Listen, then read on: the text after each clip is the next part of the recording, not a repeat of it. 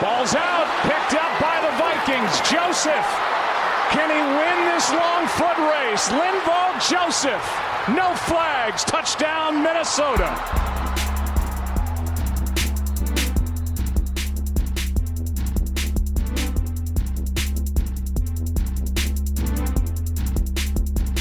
Hello, let's go. It's your man Flip Mozzie. Thank you for spending some time with me today. For those of you who don't know me, let me introduce myself. I am the solo podcast on the CTP network, at Flip Mozzie on Twitter, currently a resident of Los Angeles by way of Dallas, by way of the great Minnesotan cities of Woodbury and Bloomington. I grew up in Minnesota, became a transplant Vikings fan quickly, and have been on Vikings blogs here and there since the beginning of the internet. PurplePride.org, The Daily Norseman, and most recently, Climbing the Pocket. I posted for several years on The Daily Norseman under a few different names and put up a bunch of fan posts, and before transitioning to Twitter, it was my go-to source for Vikings news and talk, so it's an honor to be part of the Daily Norseman family again. As I tell everyone, I'm a fan first, more than an analyst or a capologist or a draft expert. I'm a Vikings fan, and so I'm here to celebrate our experience as Vikings fans. So to do that and to let you get to know me a little better, we're going to talk about the games. To me, how we watch the games, if it's on TV or live, in the bar, in an airport, it's an essential part of the fan experience. For those special games, we always remember where we watched them. I remember the bar I ran out of after the Minnesota Miracle. I remember watching the 98 Conference Championship at Disney World. I remember which airport terminal I was in when Brett Favre threw that game-winning gem to Greg Lewis. And I know you remember too. But the best game experiences are the ones we see in person, in the stands. Even though I'm not a local, unfortunately not a season ticket holder, I've made it a point to attend as many games as possible, both at home and on the road. So here are the games that I've been to, the highlights and the lowlights from the Vikings games I've seen in person.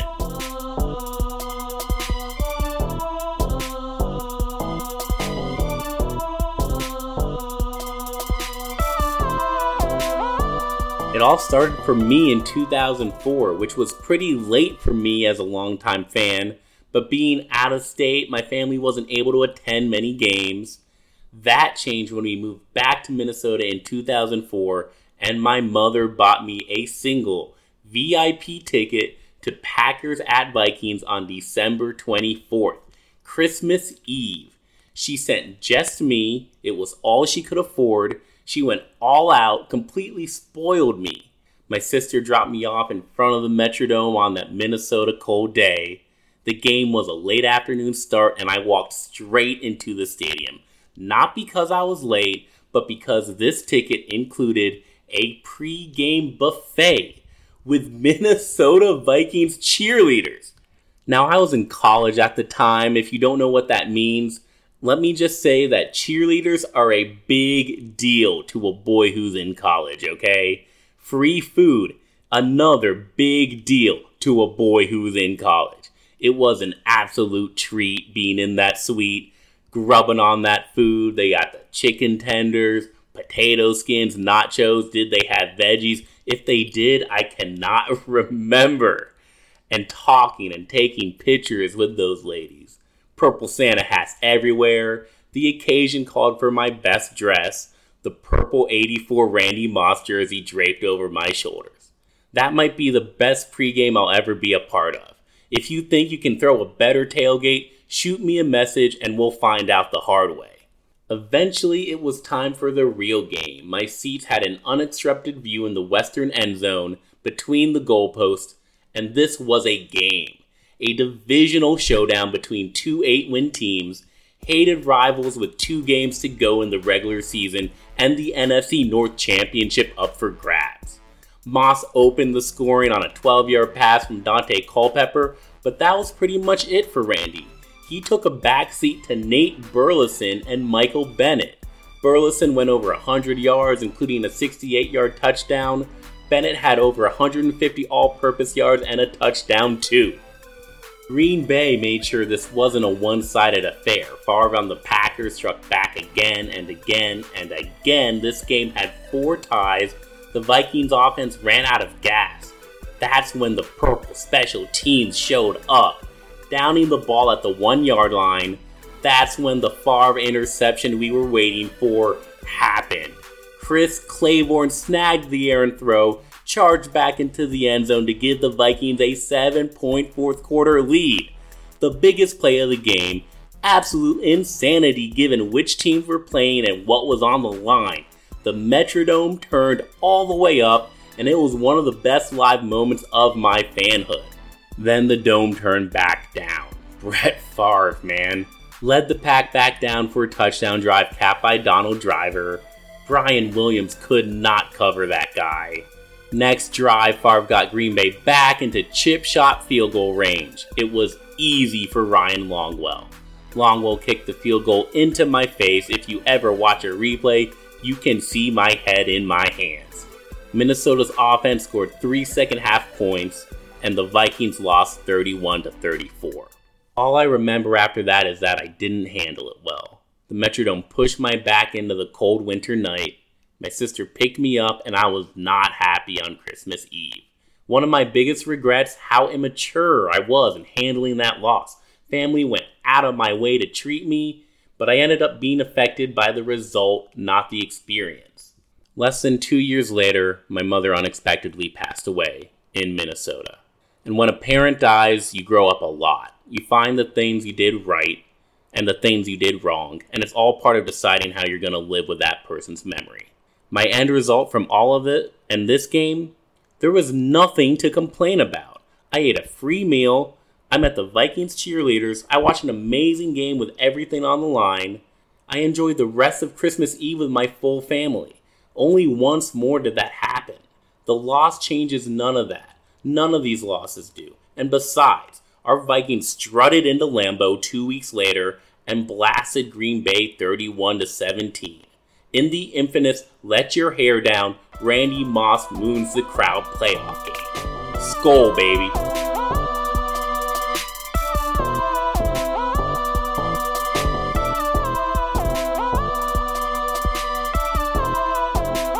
The second game I want to cover had a lot of options. Thought about the 2008 game in Nashville, but that was a pretty forgettable one.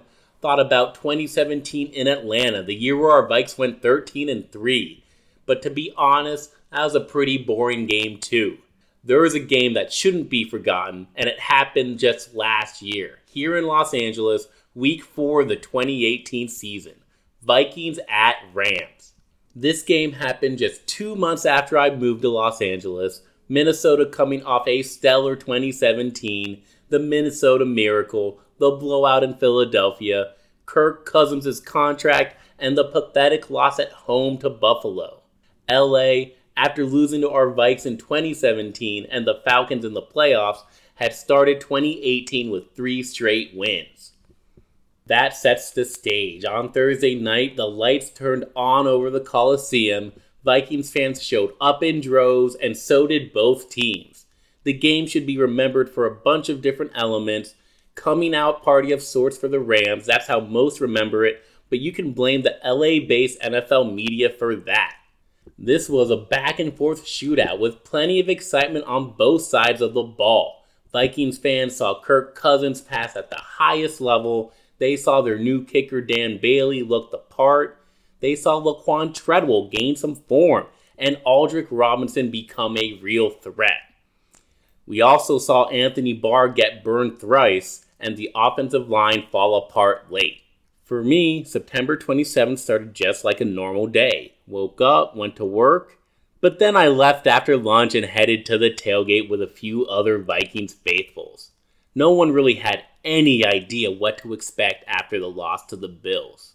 But no matter who you talked to, one thing was clear. There was Minnesota purple everywhere, especially on the field.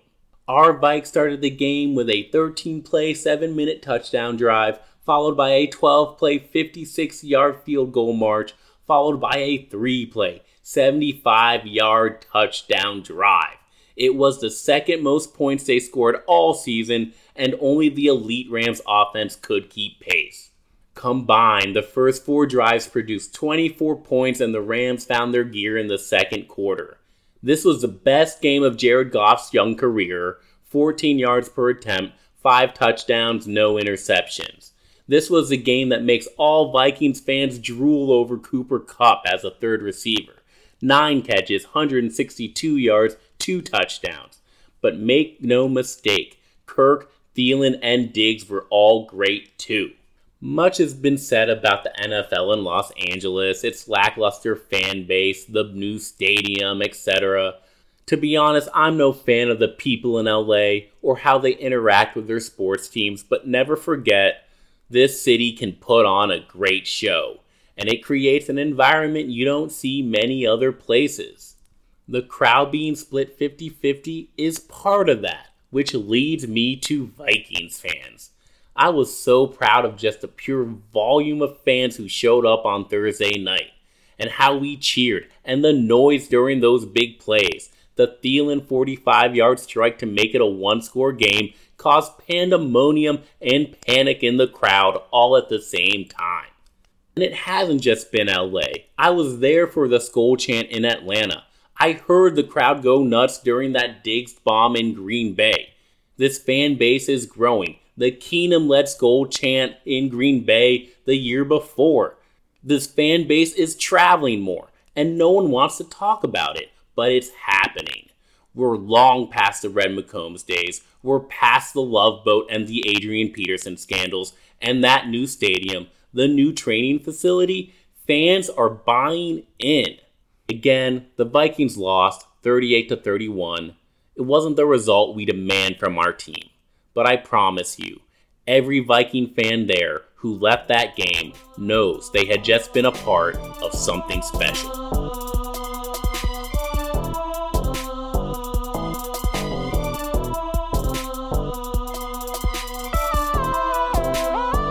Now I know what y'all are thinking.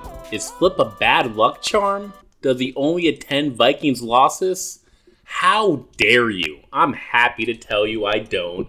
And that's a good thing for all of us, because if they lost every time I saw them, I would still go to these games. So lucky for you. I attend wins too. In fact, I went out of my way to fly up to Minnesota and attend the first regular season game at US Bank Stadium, aka the crown jewel of the NFL. Located downtown, 5 massive glass doors, the largest transparent roof in the nation, the Ring of Honor, view of the city, the Yalla horn, the crowd noise. It's an NFL fan's dream come true. To be honest with y'all, it's the only NFL game where I've ever just skipped the tailgate to just sit in my seat. We got to the stadium an hour early and just sat there, took it all in, while the players warmed up and the sun went down.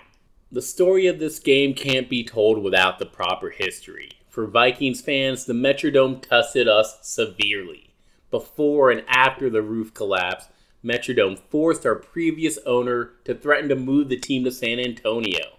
The roof collapse itself was an embarrassing public moment accompanied with criticism on the condition of our stadium, the temperature of our winters.